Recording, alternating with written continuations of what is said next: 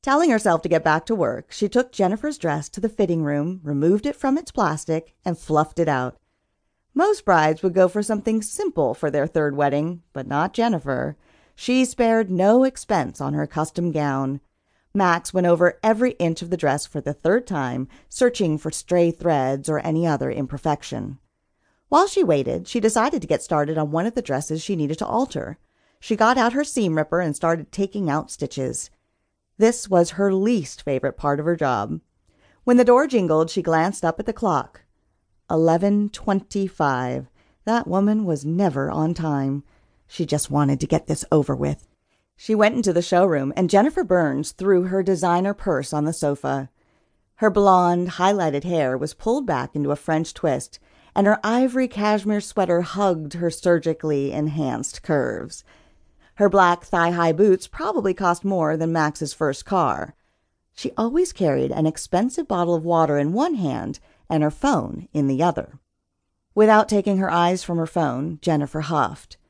"I don't know why we couldn't have done the last fitting at my home."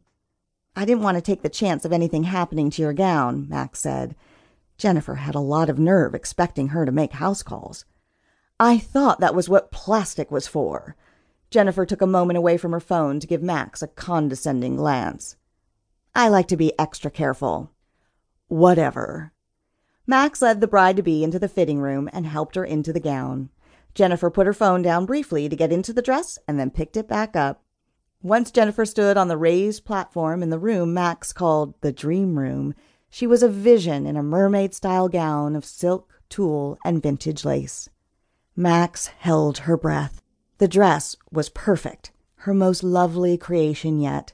The only things she didn't like were the sleeves Jennifer insisted on adding to hide her 38-year-old arms. It took a lot of ingenuity for Max to add sleeves to a strapless gown, but they looked as if they were part of the original design. Jennifer took pictures of herself in the mirror with her phone. "It's beautiful," Jennifer said, and Max let the air out of her lungs. "Oh, I'm so glad you love it." "But the sleeves have got to go." She turned around to admire herself from all angles. Max couldn't speak for a moment. "But you asked us to add the sleeves." "Oh, I know, but I've been working out with a new trainer, and my arms are in fabulous shape. I want to show them off. Besides, I think the dress looked better without them." Max sighed.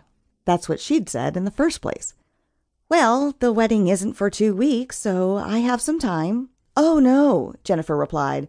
"I'm having pictures done tomorrow. I'll need it done by tonight." Max said nothing, only stared at the other woman.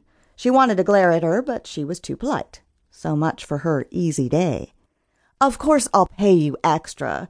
Does $100 sound fair?" Her attention was back on her phone again, no doubt checking out the pictures of herself in her wedding gown. $200, Max answered firmly. "Done. I'll be back at 8. Darn, she should have charged more.